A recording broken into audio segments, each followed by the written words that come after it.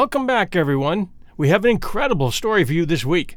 The story of a priceless treasure which is rumored to have been hidden in sealed caves in the Philippines by the Japanese during World War II. The story has grit, and it has its detractors, but I find it to be compelling, with more than its share of documented proof, including a famous court case which still stands as the world's most valuable civil court-awarded decision. As per usual with 1001 Heroes, we will tell the story and give you both sides. Let the chips fall where they may, and let you decide. A few side notes before we begin. Thanks to all of you who have been sending us reviews and referring new subscribers to us, and that applies to all of our shows, including 1001 Classic Short Stories, 1001 Stories for the Road, where we're currently doing The Adventures of Huckleberry Finn, and 1001 Radio Days, where we just started a few weeks of Philip Marlowe detective adventures. Just last night I was enjoying some really fun hours with my son, recently returned from duty, and my son-in-law, with whom I am in an endless competition to create the perfect barbecue ribs. And the subject of work came up. I shared the fact that my 1001 Stories network has been the most rewarding and fulfilling work I have ever done. For each 1001 Heroes story, I have to read from as many sources as I can find, watch as many videos and documentaries as time allows, and then create my own story, setting up the beginning, middle, and end in an order which I think creates the best entertainment and path to the climax. And everyone handles a story differently. The stories we have done at 1001, the people we've often interviewed in that process, and the response that you fans provide has been the stuff of any creator's dream. It is you listeners that make it all possible, and I really do try to provide a wide variety of stories that you will find interesting. The 1,000 and more reviews that our 1001 Stories network has received in the past few years is a testament to that. Today's story, Yamashita'S Gold, is a story of one man's passion to find a hidden treasure. The man, a Filipino ex-soldier named Roger Rojas, who worked as a locksmith to support his wife and kids, and as a result of always wanting something better for them, became an unstoppable prospector in the Philippines for the rumored treasure of local legend, Yamashita'S Gold. And he found it. But more powerful people than he wanted the treasure for themselves. When you look at the spelling of Yamashita, it looks like it should be read as Yamashita, and some documentaries do pronounce it that way. Some of the authors and researchers interviewed in those documentaries also use that pronunciation. But the majority of documentaries, as well as a search of how to pronounce that word online, suggest that the correct pronunciation is Yamashita or Yamashita, with the accent on the second syllable, mash. So that is why I pronounce it that way. Finally, this story is a legend. Some say an urban legend. And urban legends are defined as having started with a grain of truth and growing by way of word of mouth into tall tales. I firmly believe that this story starts with much more than a grain of truth. It starts with a solid gold Buddha stolen from a Burmese temple by invading Japanese, and ends with thousands of little grains of truth, each grain represented by solid gold bars that ended up in the hands of Ferdinand Marcos and his wife, the brutal and incredibly wealthy rulers of the Philippines in the 70s and 80s, who, and this is a proven fact, had stashed hundreds of billions of dollars worth of wealth in a wide number of foreign accounts. And if you're familiar with the Philippines, that kind of wealth didn't come from there. And now, Yamashita'S Gold. As all of our listeners know from the story of Amelia Earhart, Japan began the Asian-Pacific War, which would lead to World War II, in 1937, 4.5 years before the Japanese attack on the U.S. naval fleet at Pearl Harbor. On July 7, 1937, when Japan attacked mainland China, and after that, parts of the Soviet Union, followed by Mongolia, then France's islands in the Pacific, the Dutch East Indies, India, Burma, Vietnam, Cambodia, Laos, the Philippines, Timor, Guam, and the list goes on. Everywhere Japan attacked, they killed, conquered, and looted everyone and everything. We hear a lot about Hitler, but Hirohito was just as evil. The loot, consisting of stolen gold, silver, artifacts and gold artifacts, precious gems, and priceless objects of antiquity, were stolen from government mints, temples, museums, and private collections located in that huge swath of countries that Japan seized by force between 1937 and 1944. The legend and the treasure is named after the Japanese general Tomoyuki Yamashita, nicknamed the Tiger of Malaya, because it was he that was secretly appointed to hide the treasure. Though accounts that the treasure remains hidden in the Philippines have lured treasure hunters from around the world for over 50 years, its existence is still dismissed by most so-called experts. And I've read their opinions, which vary widely, by the way. Most of them are as shaky as they say the legend is. You will often hear the words rumored and alleged with regards to the treasure when you research it, but those all tend to disappear when you get into the court documents and when you try to determine just where Ferdinand Marcos's billions came from and where they ended up. When his wife Imelda admitted in 1992 that their incredible wealth in the hundreds of billions was derived from the Japanese loot buried on their island, that news was quickly buried, and the micro-fact that she had amassed a collection of thousands of pairs of designer shoes was brought to the public attention in its place. The treasure was the subject of a complex lawsuit that was filed in a Hawaiian state court in 1988, involving a Filipino treasure hunter, Rogelio Rojas, the hero of our story, and the former Philippine president, Ferdinand Marcos. According to a well-researched web article by David Guyat called The Spoils of War, the story about what really happened to the loot plundered by the Nazis and the Japanese during World War II remains one of the best-kept secrets of the last 50 years. And he's right. Other than art stolen by the Nazis, you don't hear much about it. Few outside of the charmed circle of initiated insiders possess any knowledge whatsoever of the true dimensions of what can be described as the biggest cover-up of all time. But it's not just public awareness of what exactly happened to this plunder in the post-war years that is the cause of supreme unease amongst the powers that be. It is the sheer magnitude of treasure forcibly confiscated by the Axis powers that causes trepidation. Were the actual dollar numbers involved to be revealed, it would lay bare an even more sensitive secret, one that has endured for 100 or more years. The article continues, a decades-long propaganda campaign had served to focus public attention on the gold stolen from governments, known as monetary gold, as a means of eclipsing from public view far larger amounts of privately held gold that was also stolen. The heavy cloak of disinformation and double talk had still another layer. By putting the spotlight on Nazi plunder from the very beginning, public attention was diverted away from the industrial-scale looting undertaken by Japan's special plunder teams known as the Golden Lily. And it's here that the real story begins. History should have recorded Japan's Prince Chichibu as the world's most ruthless and avaricious bandit of all time. Instead, it has passed him by virtually unnoticed, thanks to the onset of the Cold War and the well-laid designs of Western elites, according to this article. Prince Chichibu was the younger brother of Japan's Emperor Hirohito and had been named by the emperor to head the ultra-secret Golden Lily, a sensitive group tasked first with looting China of all its wealth, both government and privately owned hard assets. Beginning in 1937 with the rape of Nanking, the plunder team set to work with a vengeance. The spoils were far larger than had been imagined. It is believed that 6,000 metric tons of gold, plus a bounty of silver and precious gemstones, fell into the hands of Japan's imperial treasury as a consequence. The phenomenal wealth of East and Southeast Asia had accrued over thousands of years, and Japan wanted it all.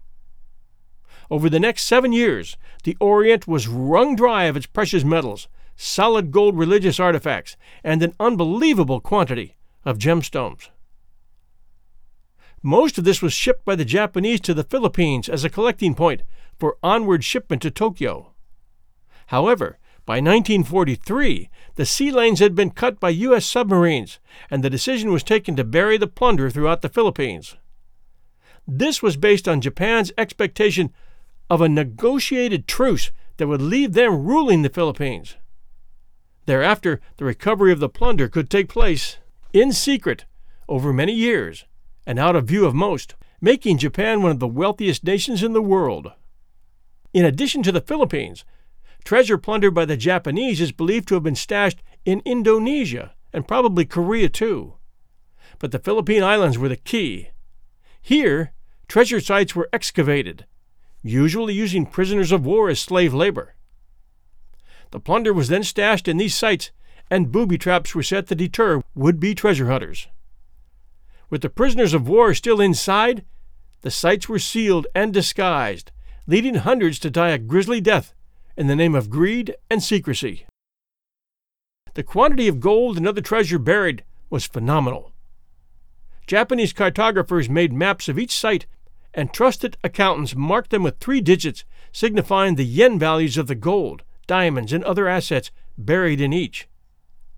A site bearing the designation 777 was valued at 777 billion yen. With 1945 exchange rates fluctuating between $3.50 and $4 yen to the dollar, just one 777 site was worth then almost $200 billion, a king's ransom by any measure. There were many 777 sites as well as 999 and lesser sites. Not only were these figures based on 1945 values, when a dollar was really a dollar, but also when the price of gold was $35 an ounce. When this research piece was written, the price of gold was $300 an ounce. As of today, it's $1,514 per ounce.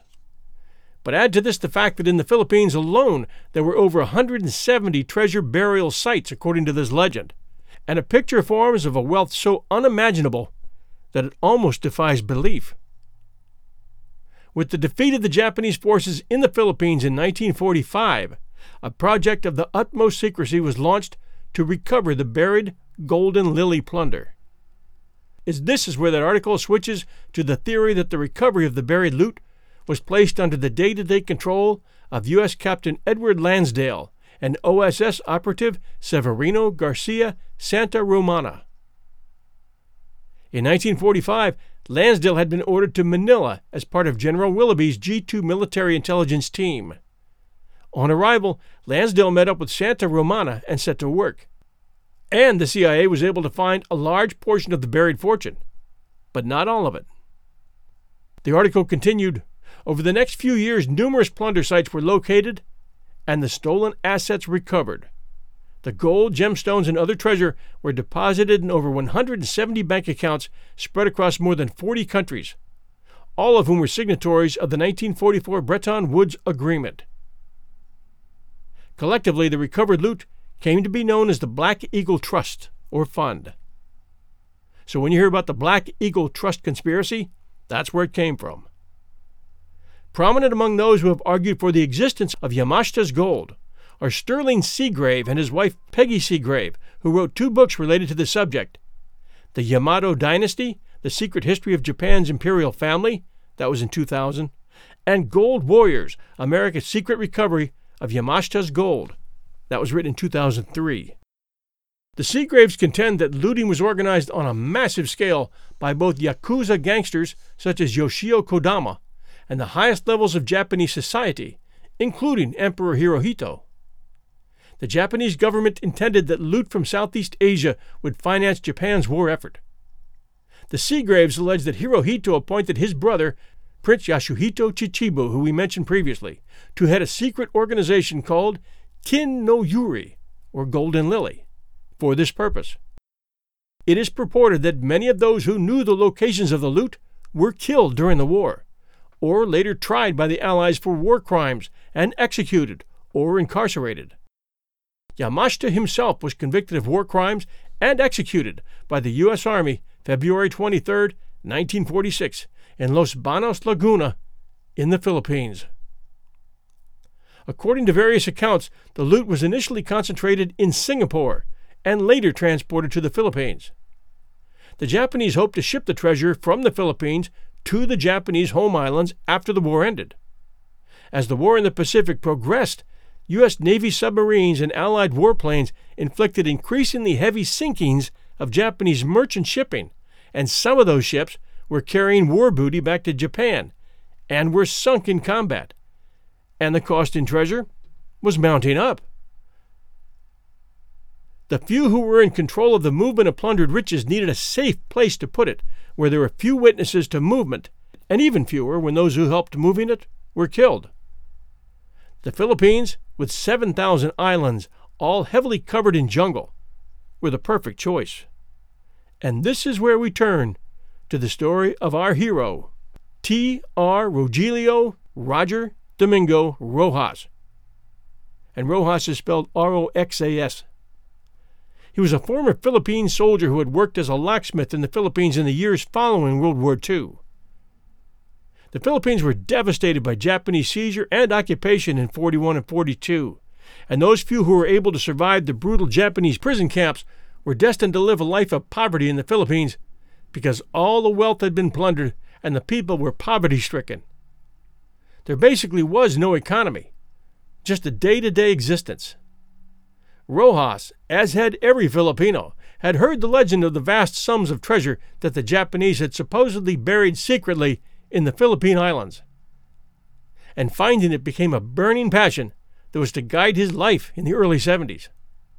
Rojas sought out every clue and every person that might be able to shed light on the legend, and he was often sold maps leading to the treasure location. Maps that, as you can expect, turned out to be fakes that led to nothing.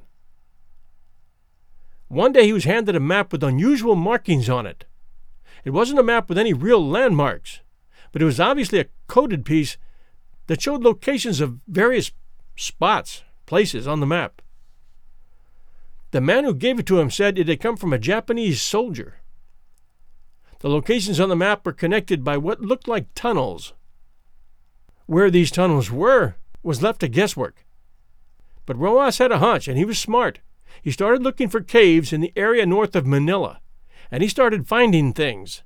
A few gold bars, some souvenirs, swords, skeletons, but no treasure. Then a man named Osabio Okubo got in touch with Rojas, and this turned out to be the key to Rojas's success. Okubo had been an interpreter for the Japanese, working for Yamashita, and he knew of at least one tunnel location, that being in the mountains surrounding Baguio, Rojas's hometown. But he considered it bad luck to go anywhere near it, and also suspected it was booby-trapped. He was also able to interpret at least some of the other writings on Rojas's map.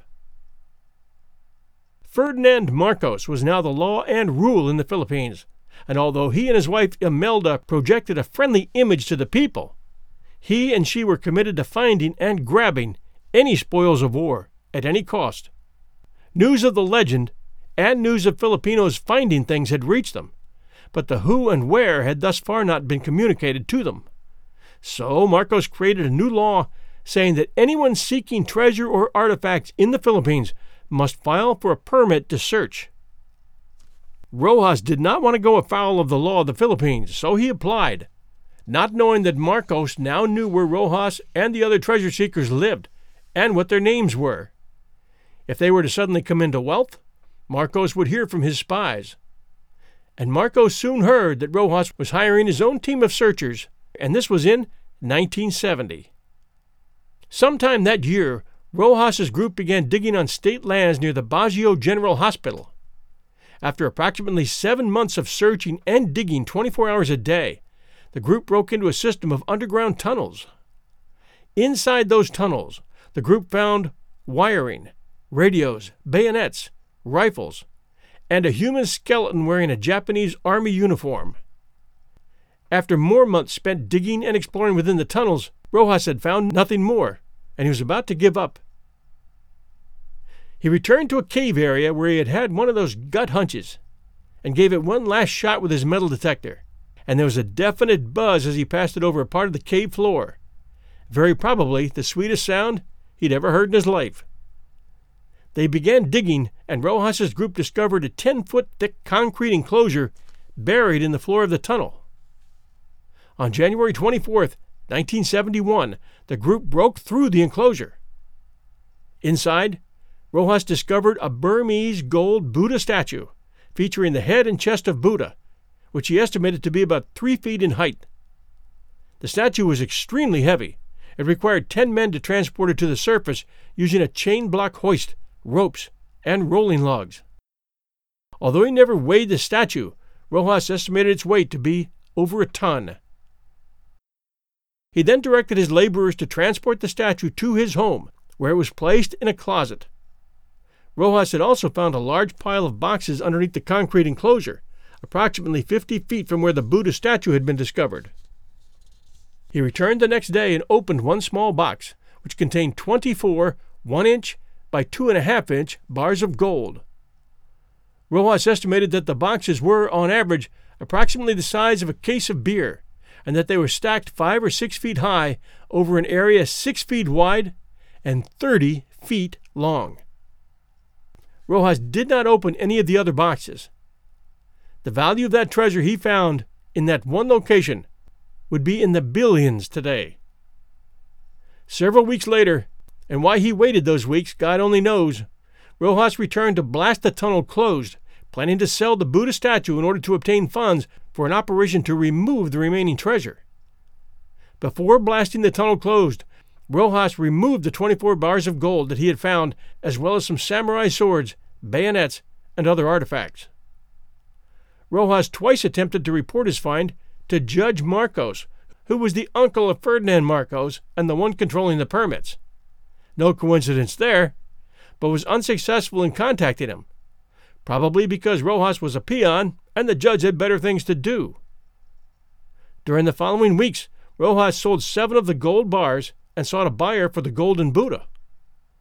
Rojas testified that Kenneth Cheatham, the representative of one prospective buyer, drilled a small hole under the arm of the Buddha and assayed the metal, and that test revealed the statue to be solid 22-karat gold. Rojas also testified that a second prospective buyer, Luis Mendoza, also tested the metal of the statue using nitric acid and concluded that it was more than 20 carats. Rojas took a picture of himself crouching next to the gold Buddha, which, of course, all the naysayers say was fake, and it survives today on the web, so we placed the picture up at Facebook's 1001 Heroes page. Well, as the story goes, the judge got wind of Marcos selling a few gold bars and sent a group of thugs to Rojas's home, and they tore his place apart, taking the gold Buddha and his remaining gold bars and leaving his home in shambles and his wife devastated, but making Ferdinand and Imelda very happy to have some tidbits to add to their collection. But if Marcos thought he had scared Rojas enough with that, he was wrong, and Marcos, not trusting the police, went to the media. And they skewered Marcos, not only on this, but on the fact that proof had been discovered that Marcos had fixed the last election, giving himself 2 million votes that he'd never really had. This really burned Ferdinand and Imelda, who sent a death squad to find Rojas and bring him in for questioning so they could find out how he had found the treasure and where it was. And they still held the power, so the police were not an option for Rojas. So they starved Rojas, then tortured him, first with the burning ends of cigarettes, then with electrocution, and got him to sign an affidavit revealing the location of the gold, and then they slapped him in prison. Just before they rounded him up and took him to prison, Marcos had ordered the building of a very similar Buddha, but this time made out of bronze and covered with gold paint. The plan? To arrange a big presser featuring shots of Rojas with his Buddha for public consumption, and announce that Marcos had given it back to him, showing what a kind and generous family the Marcos were. Our bodies come in different shapes and sizes, so doesn't it make sense that our weight loss plans should too? That's the beauty of Noom. They build a personal plan that factors in dietary restrictions, medical issues, and other personal needs so your plan works for you. Noom doesn't restrict or shame when you want to treat yourself. Their flexible program focuses on progress instead of perfection. You don't have to give up carbs or anything. And with their daily lessons, you can learn something new about your food choices every day. After just a few days of using the app, I learned how to recognize cues for overeating and how to choose the right foods to feel full. Stay focused on what's important to you with Noom's psychology and biology-based approach. Sign up for your trial today at Noom.com. That's Noom.com. And check out Noom's first ever cookbook, The Noom Kitchen, for 100 healthy and delicious recipes to promote better living. Available to buy now wherever books are sold. And that's how it all went down when they released a broken Rojas and let him return to his coveted fake Buddha. But wouldn't you know that stubborn Rojas was saying, "This isn't the Buddha I found. This is a cheap imitation." But no one was listening. And it wasn't until after his release, when Rojas died under suspicious circumstances, creating the impression that he might have been murdered, that people started to wonder, Then came a lawsuit asserted by Rojas' estate and the Gold and Buddha Corporation, a company formed for the purpose of asserting Rojas' rights to the treasure. In 1996, a jury in Honolulu awarded $22 billion. Yep, $22 billion, the largest lawsuit of its kind ever, in compensatory damages that, after the jury verdict, increased with interest to over $40 billion. The jury did not award punitive damages.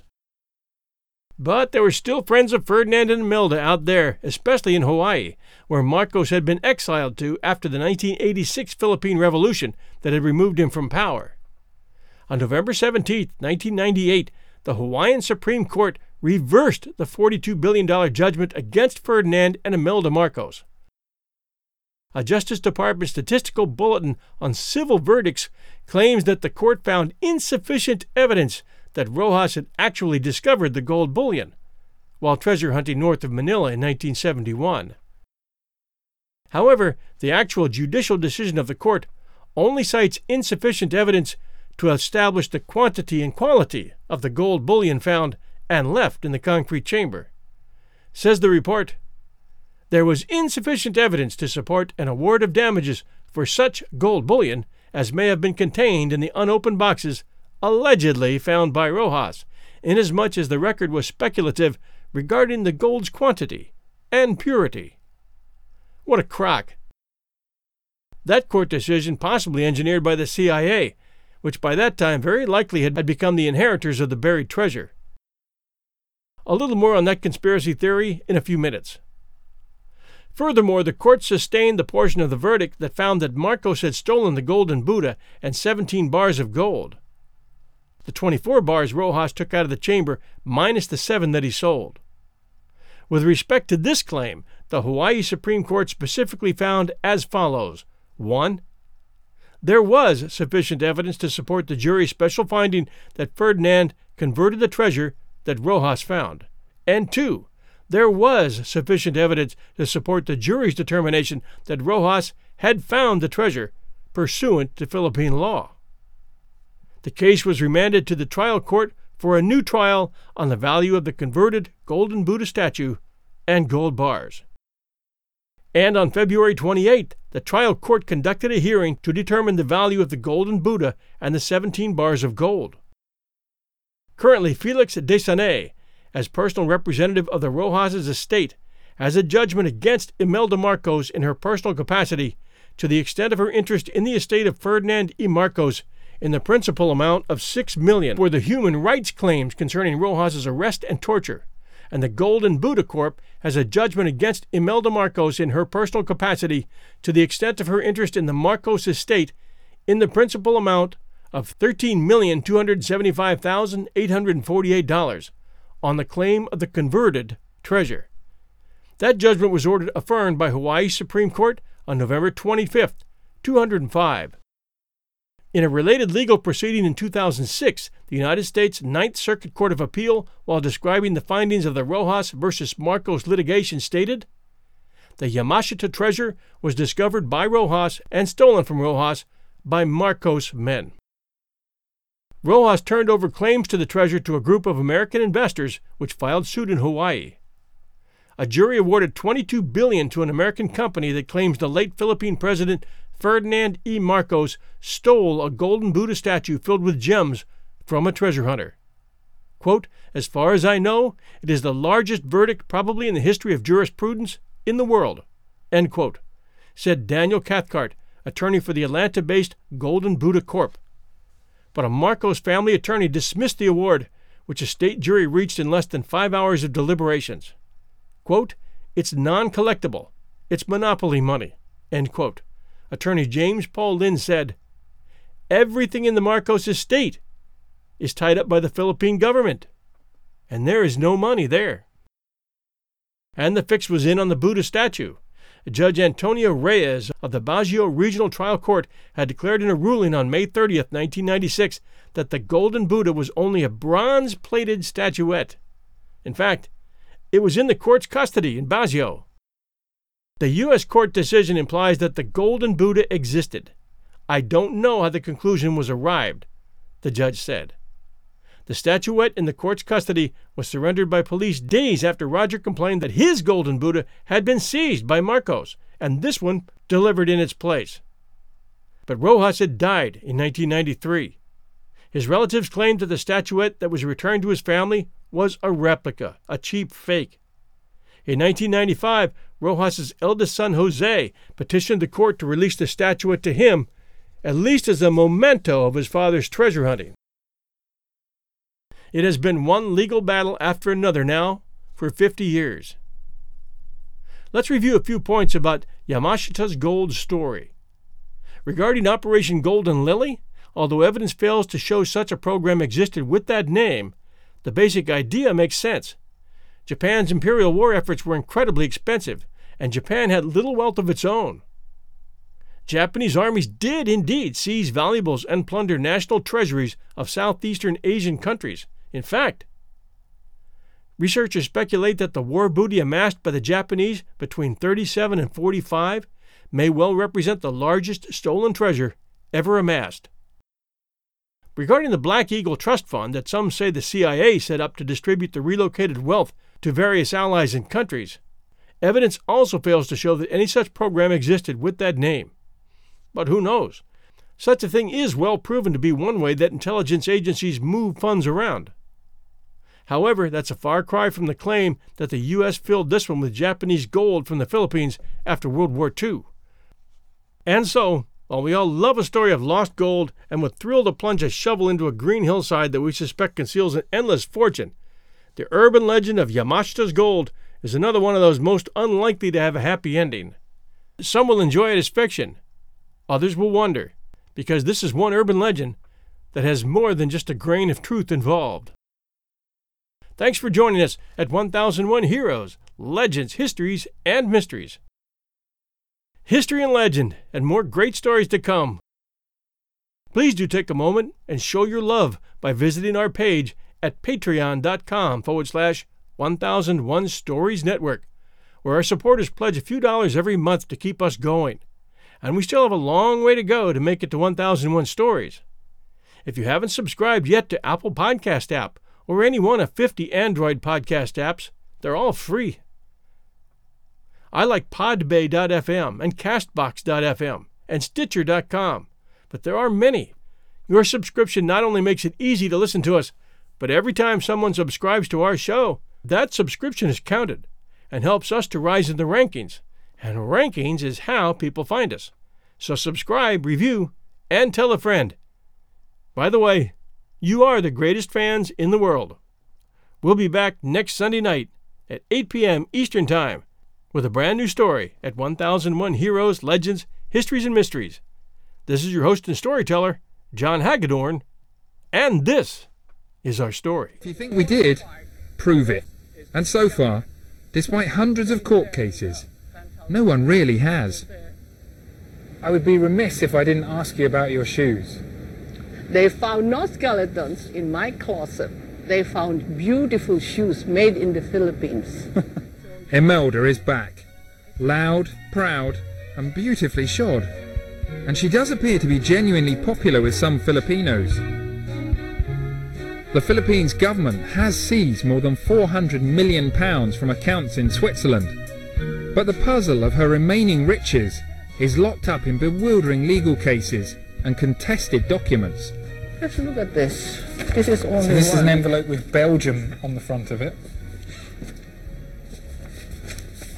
The mysteries, what could this be? So this is some sort of treasury certificate. It's a slightly fuzzy. No, don't anymore because this is dangerous already. No way. Look. If only I had a photographic memory, I could tell you what it was. Yeah, But it's no. all right. We can't show you. Yes, yeah. But it shows Yes, Ferdinand. How deposits much is in the that? name of Ferdinand Marcos in a bank in Brussels, and it's for $987 billion. 908. Can we show the camera? No, please. That's thinking now. Such a huge sum surely can't be genuine. But with Imelda, who knows? Like armies of lawyers, I failed to unravel the mystery of Imelda's billions. This is shallow waters. But I did get a very interesting and very long presentation on her plans to end poverty and build a tunnel through the Philippines that would solve the world's trade problems.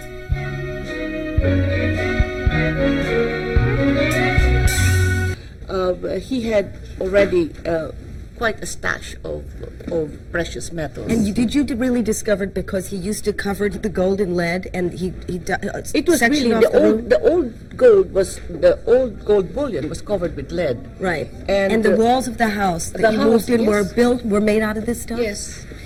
And is And that then stuff- I tore it down, not knowing what was in there, because I wanted the house to be spacious. So one day, Malcolm,